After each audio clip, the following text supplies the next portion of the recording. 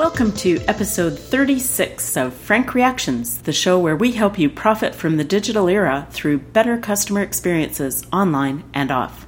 My name's Tema Frank. For many years, my parents would spend their winters in Coronado, which is basically a little sand spit that runs off of San Diego.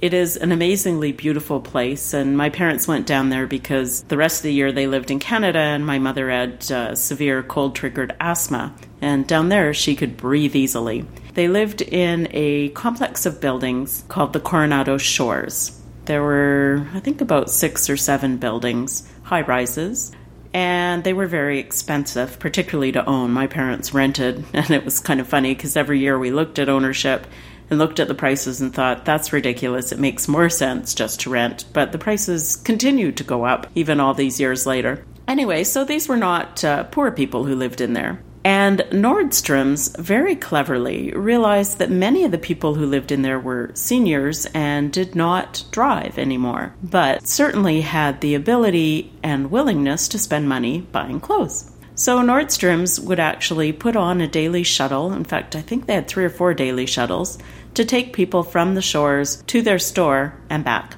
Their store was in a shopping mall, so absolutely there were people who used the shuttle to go and shop other than at Nordstrom's. And when we went, we certainly looked at other stores.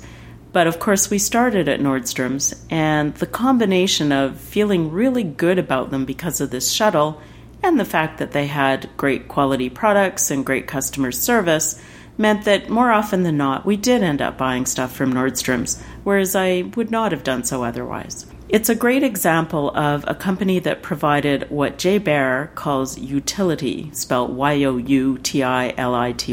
And Baer is the person I'm interviewing in today's podcast. I actually first aired this podcast when he had just released the book Utility, and it's a book that I cite regularly when I teach digital marketing classes or when I give talks about customer experience, because his whole focus in there is it's all about creating value and usefulness for customers. Enjoy the interview, and I will chat with you briefly at the end. I'm Baer. I'm the president and founder of Convince and Convert. We're a social media and content marketing consultancy. We work with corporate clients and agencies throughout North America on optimizing social media and content marketing programs. I'm the author of the New York Times bestselling book, Utility, Why Smart Marketing is About Help, Not Hype. Our blog at convinceandconvert.com is one of the best read social media kind of content marketing blogs out there. I'm the host of the weekly Social Pros podcast, and I'm a 20-something year veteran now of digital marketing, which makes me feel, rightfully so, very, very old.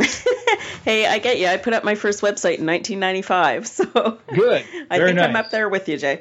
Very nice. If you still have that website, that would be spectacular. It's embarrassing. Do you ever go to the archive.org yes, website? I have. I have, and occasionally that old one, I mean, it's still there. It was a tripod website, and it is so tacky looking, but, you know, what the heck? We did what we could. Oh, man, some of that stuff is just a crime against graphic design. It's really spectacular to go look at it. Yeah, well, I mean, I didn't have flashing things and pattern backgrounds. At least I was never that. Mailbox? Good. No, I did not do that. I was never at that level. So what got you into this stuff in the first place, Jay? Well, I got into, my original career was in politics. I was a political campaign consultant, and those were the pre-internet days, of course, but you learn a lot about marketing and psychology and segmentation and targeting when you're in politics, because it's all about that. So it was a really good foundation, sort of on accident. And then I went into client-side marketing. I worked for a big company for a little while and worked for the government briefly. And I got involved in the internet literally almost accidentally. I was working for the state of Arizona as a spokesperson. I was the spokesperson for the Department of Juvenile Corrections.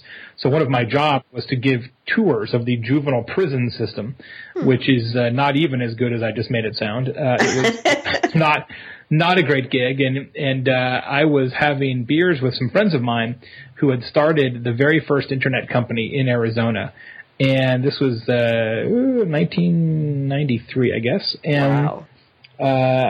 They said, "Hey, this internet company that we have created is starting to get a little bit bigger, and we don't know anything about marketing." And I said, well, that's okay, because when you say the word internet, I don't know what that word means. But I will do any job to not have to give another tour of this prison. So I walked in the next morning and quit, and started to work for a internet company without ever having been on the internet, which was an interesting set of circumstances. And that company grew very quickly. And as it turns out, my partner in that business actually invented web hosting. So before, if you wanted a website, you had to have your own server, like literally a dedicated computer to run that website. He invented the partitioning algorithm that made hosting possible, so that you could have multiple sites on one box. And now, of course, Rackspace and companies like that, HostGator, have hundreds or thousands of sites running off a single server. So he sort of invented that concept originally. And of course, we had no idea at the time, but the company got kind of big, kind of fast, and I was there for a little while, and then I ended up moving on to a different internet startup, and then another one, and then another one, and then started my own, and then started this one. And so I've been doing this a long time. I tell people that I've only made two good decisions in my whole life. One was to convince my wife to marry me, and that did take some convincing. And the second was to get involved in the internet and have the good sense to not get out.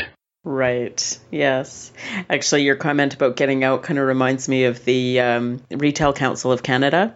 In 2000 or 2001, they closed their e-commerce committee, figuring it was a fad.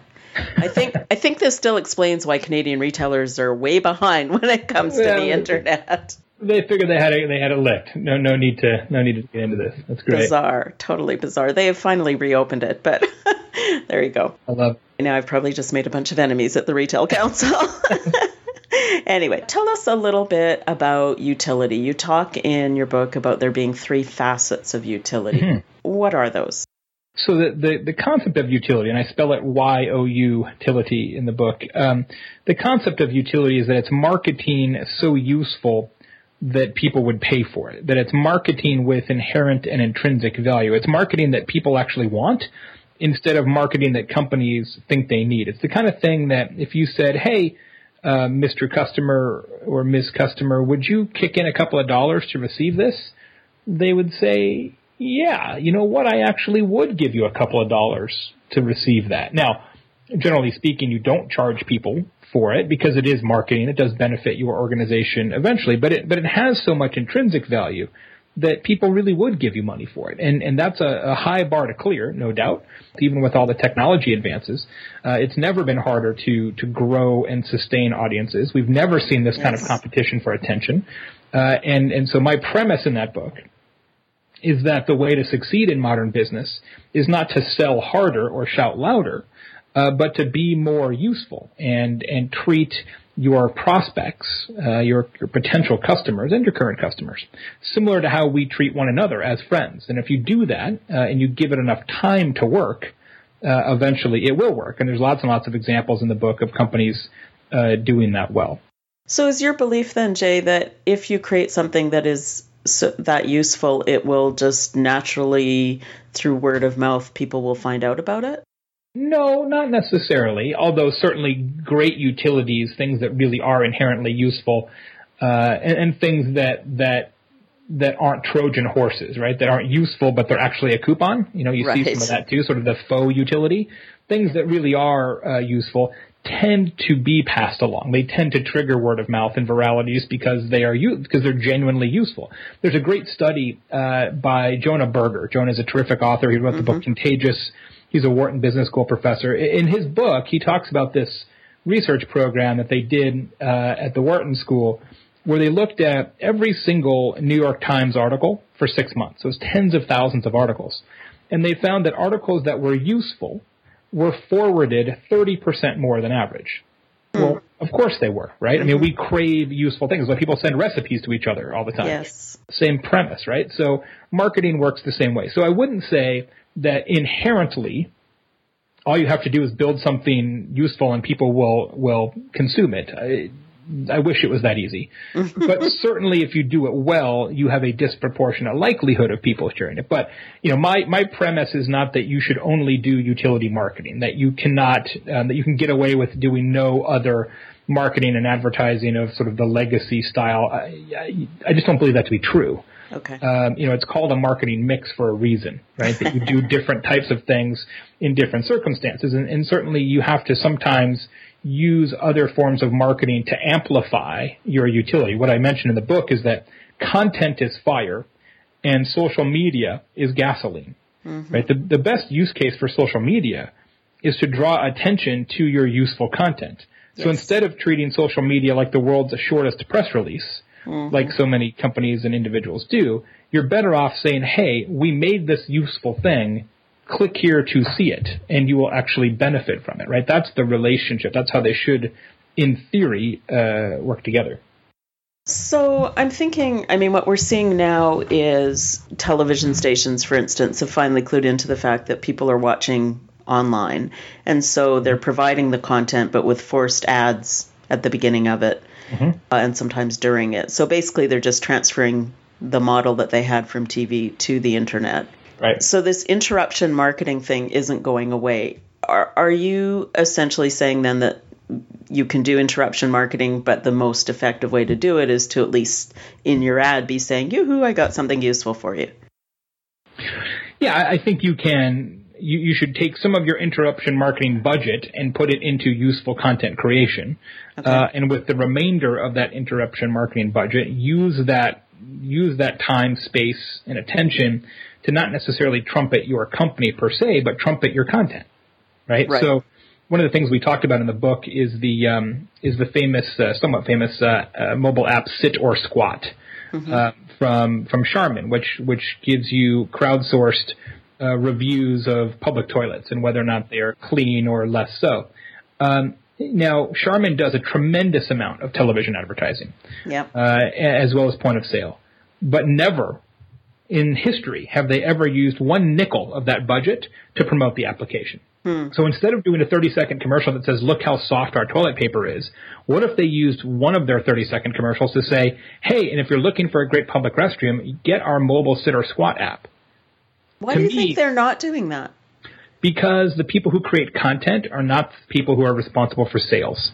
Now, that is an interesting point that I also wanted to talk to you about it, because I find it totally bizarre that sales and marketing are so separate in so many companies. I think that's going to be my next book, actually. Oh, that's the one I'm working on, Jay. Good. Perfect. We'll work on it together. I believe, and I said this the other day in a speech, that if you just sort of parachuted in from another time, right? Like you had like the weird Victorian, time machine, and you just showed up here and you had no preconceived notions about corporate structure.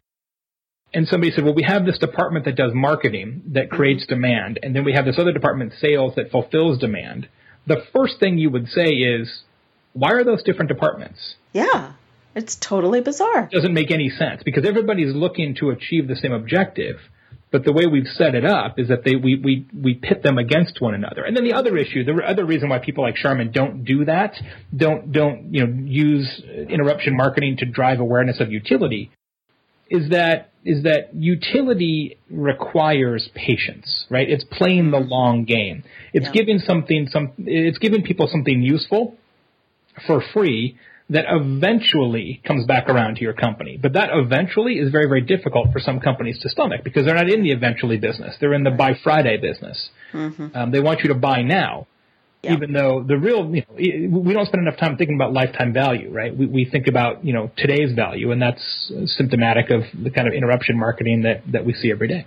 Well, I think to a large extent, though, that's partly the result of the way our stock markets are structured.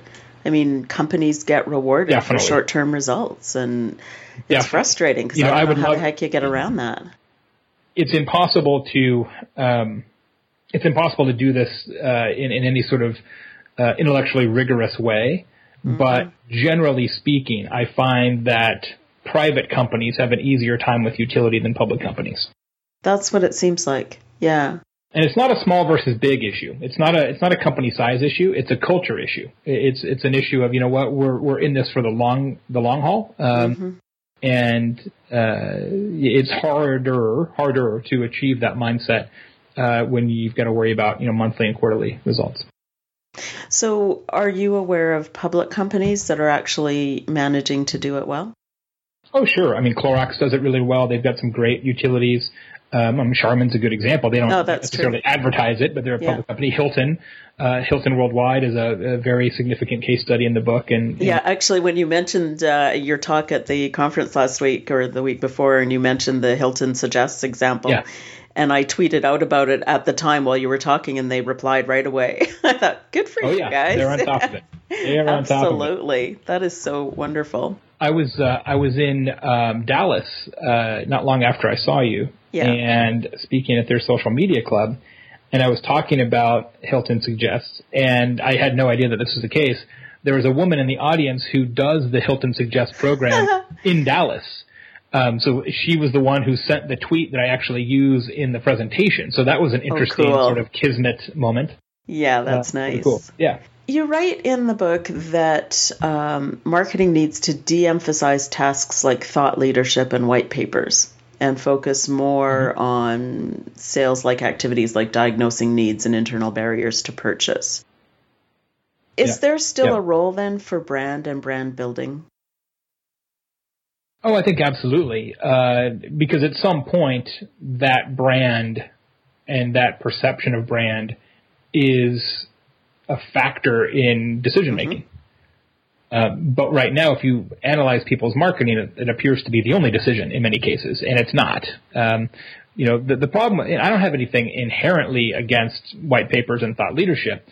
My problem is that they are almost always self-referential, right? It's about we're great as opposed to what do you need? And so I just think it's misplaced effort in some cases. But at the end of the day, there's a lot of wisdom to we want to do business with people that we know, like, and trust. And the same thing is true in companies, most definitely in business-to-business circumstances. So if at the end of the day, like, look, you know what? These product features are about the same, price is about the same. I'm going to go with the people that I like and trust. And that's where brand building becomes really important. Yeah, absolutely. You had commented also in the book that often fans will become such good fans that they'll actually answer questions from people before you even can as the brand, which is obviously a wonderful thing if that happens. On the other hand, what if they answer in a way that as a brand you're not comfortable with, or if they give misinformation? How do brands handle that? Or how should they handle it? That's a great question. I've seen that in several cases, right, where the good news is you've created this community where existing customers feel the desire to assist new customers, and that removes some of the customer service burden from your own resources internally. But sure, the good news is that the customers are typically going to answer those kind of questions through the prism of their own belief system, which may not be exactly what the official company line is. But I think you need to look at that as a terrific kind of focus group market research opportunity, number one. But you definitely have to continue to monitor it, right? You can't just let it go on autopilot. If a customer says something in a way that is different than what you would say it, I think you need to leave that alone and say, what the reality is reality. Their reality becomes their truth, and to come in there and say, well, we would actually use a different slogan to describe this statement. I think that gets a little icky. But if somebody says something that is just not true, that is incorrect and can create a poor outcome for use of the product or the service, then I think it's perfectly reasonable for the company to step in and say, yeah, we really appreciate Bill for wading in here, but you might also think about this and that. I'm active, as you probably know from reading the book, in a forum about pellet smoking, which is a form of smoked meats and barbecuing. And that happens all the time. It's a very active forum, not a huge group. It's maybe a couple thousand people, but very active. And there are the most active people are not representatives of the company. They're hobbyists like myself, and so they're always answering questions. In fact, the community answers questions faster than the company ever can. But in many cases, the company will weigh in and say, well, yes, that's one way to do brisket, but we also recommend doing brisket this way, right? So that's a tactful way to handle it. Yeah. Exactly. One of the things that I did have some difficulty with in the book is you talk about appification being the future of marketing, creating apps. My difficulty with that is it seems to me that you can easily get your devices so overfilled with apps that you forget what you have. And I mean, my iPhone's a perfect example of that. how can companies then, how do you deal with that? If everybody's producing these useful someday maybe apps and you download it because you think it might be useful someday maybe, but if you've got 50 apps on your phone, when that day comes, odds are you're not going to remember it. Well, I think if it's good enough, you will remember it. And one of the reasons why people don't remember apps is because they are overstuffed, right? So the whole reason why I believe that appification will occur is that the current sort of corporate website has to serve way too many masters, right? So it has to appeal to current customers, to prospective customers, to employees, to media.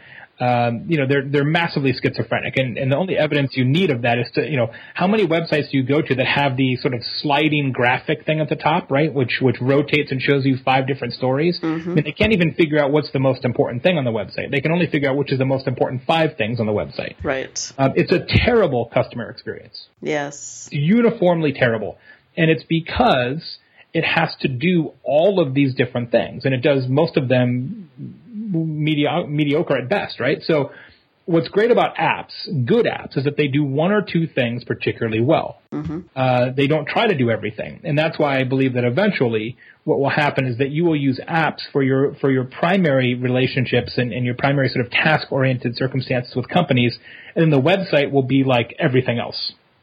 It'll be like the backstop for all the other crap that you don't need very often, but every once in a while you need it, and it's not task or action oriented, so you have to go to the site. Mm-hmm. So, all the cream will be skimmed off and built into very purpose-built apps, and then everything else will be on the site. And you see that already with transactional. Look at like Southwest Airlines apps and Porter and things like that, right? That are the apps themselves do one thing: book a flight or make sure your flight's on time. All the other stuff you need to do, manage your miles and all that stuff is best done on the website. And I think that same circumstance will happen in a much broader set of companies. Okay, but you presumably fly a whole bunch of different airlines. Are you going to have 10 different apps on your phone, one for each airline? I already do, yeah. Oh, really? Okay. I already do. Because I know I look through my phone and I've got a bunch of apps on there. I can't even remember what the heck they were. Maybe which says something bad about how they've named them.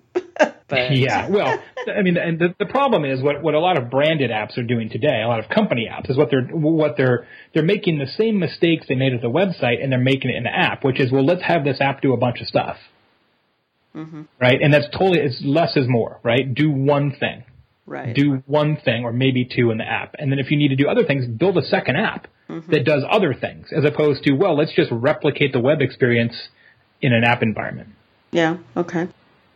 So in terms of online shopping, should companies be developing various types of comparison shopping apps? Well, I think it depends on whether you can add something to that equation that can't be better delivered elsewhere, right? If you can do something that is inherently useful, mm-hmm. That you can't get on Amazon's app or somebody else's app very easily, well, then maybe. Right. But to do something that's 30% worse than Amazon just because it's not on Amazon, good luck with that. Yeah, exactly. Good luck with that. Well, and you also talk in the book about, in terms of utility, I mean, one of the examples you give is this swimming pool company where it's not so much that they've built apps, it's that their website itself is totally focused on huge amounts of useful content. So that is another approach that I think probably would work better for certainly a lot of smaller companies that don't have the budget to be doing a bunch of specific apps. Oh, absolutely. Yeah. And they could certainly turn that blog into an app very easily. But that's not a transactional site, right? It's purely educational. And so for now, in this snapshot in time, the longer form kind of blog on the website makes sense. Although I would argue that eventually a company like that, which has 1,000 blog posts about how to buy a swimming pool, may go to a mobile app environment that's very video oriented, right? That it's tons of different videos, whether it's video from the field or just somebody explaining it via video, in 30, 45-second videos that you can then access from a mobile phone or a tablet. I would imagine that would be the next phase of iteration for that kind of program. Yeah, that would make sense. You were talking about how companies manage, for instance, customer comments and feedback, and what if they say things that you wouldn't agree with as a brand. We've seen increasingly situations where a company will say something on Twitter and it flares up. And sometimes they are truly stupid things that they've said. But there are other times, there was one last week, and I can't remember exactly what it was now, but it was a company that was trying to raise money for kids or something. And the way they had written it offended some people. But I looked at it and, you could very easily have interpreted it as something completely different. So how do you expect companies to deal with that kind of situation? And is that ultimately going to just make companies more and more reluctant to even take the risk of trying anything in media like Twitter? I hope not. The problem with social media is that it is by definition short, and therefore it by definition lacks context. Mm-hmm. It's the same reason that people get out of joint when you send them an email because they didn't like the way you wrote it or whatever. It happens every day. But the reality is the same thing happens offline. People have television commercials. Look at the Super Bowl. You look at the American Super Bowl and you look at the TV commercials. You can be in the room with friends that you actually, have a lot in common with. Yes. And a commercial will be on, and half the people in the room love the commercial and half the people in the room hate the commercial. Yes. So there is no universal truth in terms of what is appropriate, and where you really get in trouble is humor. Humor is very circumstantial. That's a really tricky situation, sticky wicket. So what I mean by that is, you're going to offend 20% of the people, period. The difference is that in social media, you can find it, right? It puts a magnifying glass to that 20%. If 20% of the people who get this magazine don't like your magazine ad and don't like the way it was phrased, you don't have any evidence of that. And that's why sometimes social media gets way more attention than frankly it deserves. Right. Because it's public. That's the difference. That's what I was about to say, yeah. Well, and I see that with Twitter. You look at the statistics on the numbers of Twitter users, and it's completely much, much lower than the impression you'd get if you listen to the media, because the media is all on Twitter. Yeah, it's 225 million monthly active users now, which is nothing to shake a stick at, right? That's a lot of people, but still, in comparison to Facebook, for example, it's pretty small. It's a third, if that. So, it's an interesting time. The fear around social media is in many cases overwrought because it is inherently public, and we can find it and talk about it and things like that. What I've said to many executives is, look, people are already talking about your company negatively. You just don't know it. Yeah. And I'll tell you what, if you're scared about your employees saying something crazy on Facebook or Twitter or LinkedIn, do this. Why don't you set up a system where you can randomly read a few of your employees' emails that they're sending to customers, or listen in on what your employees are saying to customers on the phone? You will freak out. Right? You will completely freak out. But we just assume, because we don't do that, we just assume that everything is perfect in those channels, and it of course is not.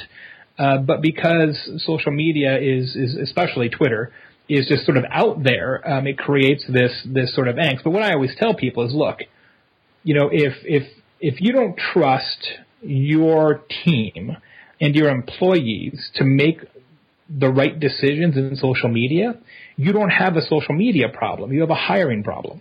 And a training problem. So it seems to me that when it comes to social media, on the one hand, you've got big companies that are challenged with the need for speed and flexibility, and small companies are challenged with the need for time and manpower. What are your thoughts on that, and on how companies, large and small, their relative strengths and weaknesses, and how they can deal with those in social media? It's kind of a big question, I guess. I think the answer is actually the same in both cases, which is to make social and content and utility a skill, not a job. Okay. To broaden the base of participation, whether it's finding ways to get customers involved through user-generated content, or, as we talked about, having customers help answer questions in community forums, whether it's having employees participate in social and use employees to help amplify messages, I'm on the board of a software company called Advocate, Advocate, which helps companies get their employees involved in social media and helps, uses them to amplify company messages, things like that. So where all those issues are in terms of flexibility and time, where they get problematic is when it's one or a few people who are responsible for all of this, and they're sort of carrying all of this weight on their shoulders. Yeah. When you say, look, let's have some people sort of doing command and control, but push the responsibility for content creation and social media and management and oversight out to the margins, it becomes much, much easier and much more efficient. Although when companies were trying to do that 3 or 4 years ago, it wasn't working because these other people just said, oh, I don't have time for that. I've got a busy job. Yeah. Has that changed? Yeah, we weren't ready. It's totally changed. Yeah, we just weren't ready for it. I mean, that was the postmodern version of the Commerce Council saying we don't need to exist anymore. Right. Yeah. Okay. Yeah, I think people just weren't ready for it. They weren't as used to it in their personal lives. So the whole notion of it was kind of scary. We will get to the point, right, where, think about LinkedIn. Yeah. Now, not everybody uses LinkedIn progressively or proactively, but in some corners of business, 95% of your employees have a LinkedIn profile. Yes. The same would have an email address. Well, I think the same thing will happen with Twitter, and the same thing may happen with Instagram and other things to come. That it's just part of your. It's like having a cell phone number or an email address. It'd just be part of your thing. Do you think LinkedIn groups have any value, or is it just a bunch of marketers all talking to each other? Totally circumstantial. There are fantastic LinkedIn groups out there. Certainly the likelihood that somebody who's in a LinkedIn group is a marketer or a salesperson is disproportionate just because of what it does. Yeah. But there's great LinkedIn groups out there. Okay. And then there's tons of crappy ones. But that's true of anything. That's true of Facebook groups. It's true of community forums. It's true of Rotary clubs. It's true of chambers of commerce. It's true of everything. Mm-hmm. So if a company were not already engaged at all in social media, on what basis would you, what would you suggest they start with? Does it depend totally on what the company is, or? To some degree it does, but I think not knowing the answer to that question, I would say the best place to start is on the reactive side. To say, okay, how can we use social to serve our existing customers better? Mm-hmm. How can we answer them faster? How can we provide better support? How can we tie our supply chain together better, right? So think about social as a loyalty and customer satisfaction circumstance first. Okay. Get that dialed in, and then think about how do I maybe do this more proactively from a marketing communications standpoint. Okay. And the final question, I guess, just from a marketing communications standpoint, and we sort of touched on this a little bit earlier, is this whole notion of in an increasingly crowded and competitive online space, how the hell do you get attention? I mean, you can create something useful, and that will spread virally, you hope. But I'm sure there's a lot of people out there who have great blogs and great content that just aren't seeing the light of day because they're overcrowded. Yeah, I mean, it's not a meritocracy, but one of the reasons it's overcrowded is because they're creating blogs and content that is a topic that somebody else has already covered. Mm-hmm. Right? You have to find places that aren't already saturated and work in those places, and that's why a big part of utility is to make the story bigger, right? To find ways that you can be useful to your customers or prospective customers that transcend the transaction, that don't necessarily require you to talk about your products and services per se, mm-hmm. but something that is related to your products and services. Just this morning, I got an example from the Cleveland Clinic. Cleveland Clinic, of course, a very prominent healthcare system in the U.S., by most chords, the second or third most prominent or famous, if you will, hospital system in the States. Mm-hmm. They had a new infographic that they just published, which was, should you take acetaminophen or ibuprofen? Huh. And they have this whole checklist on that. Well, if this is your problem, or this, or do this, or it was really interesting because that's a common question, right? My kids have asked me that. Should I take, Advil or Tylenol? Right. And it's really interesting because they don't sell ibuprofen, they don't sell acetaminophen, not in any classic sense. Mm-hmm. But yet, being in the healthcare business, they have the opportunity to engage in that kind of dialogue with us. And so that's a great example of a utility that makes the story bigger, right? That isn't about, hey, come here for a broken arm, mm-hmm. but but is still on topic. And that's the kind of thing that will get spread, that they could amplify with advertising, like we were talking about with Charmin. I don't know if they will, but they could. And that's how you break through the clutter, right, is by giving people things that are genuinely interesting, that in some cases aren't necessarily tied to a buy now. So then really it is coming back to straight brand building, because the value to them in doing something like that is all about building their brand. It is.